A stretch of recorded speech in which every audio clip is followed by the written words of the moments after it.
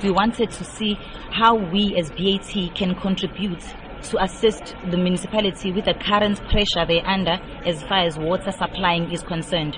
So with this plant, us recycling our water that we have used in our processes, as well as the rainwater that we harvest, we saw that, okay, fine, then we end up using far less of municipality's water supply. Because what we use the municipality water for now is purely drinking. But for toilet flushing, we use our recycled water. And for processes that includes our boilers, which consume 4,000 liters a week. As we drain every week, we use the recycled water. So it has actually been beneficial to the factory as well as the community, because last year alone, we used 40 million liters of the recycled water, which could have been municipality water had we not had this project in place. Tell us how exactly the project works. Okay, we harvest the rainwater and it goes to a collective tank. From the collective tank, it goes to the sand filtration.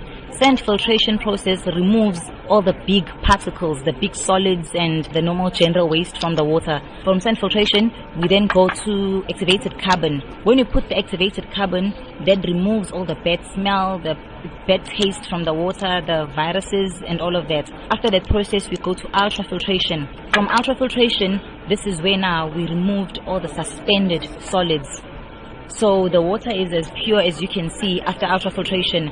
But then the final step is the reverse osmosis. In reverse osmosis, we removed the dissolved ions.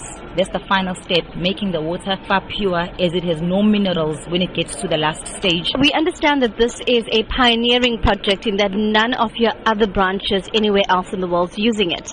Actually, this is currently a proudly South African project. We're looking at a bigger picture, not only BAT, as we've even started sharing this with other companies to make them understand, because at the end of the day, it doesn't only have to be a BAT fight as far as the water scarcity is concerned.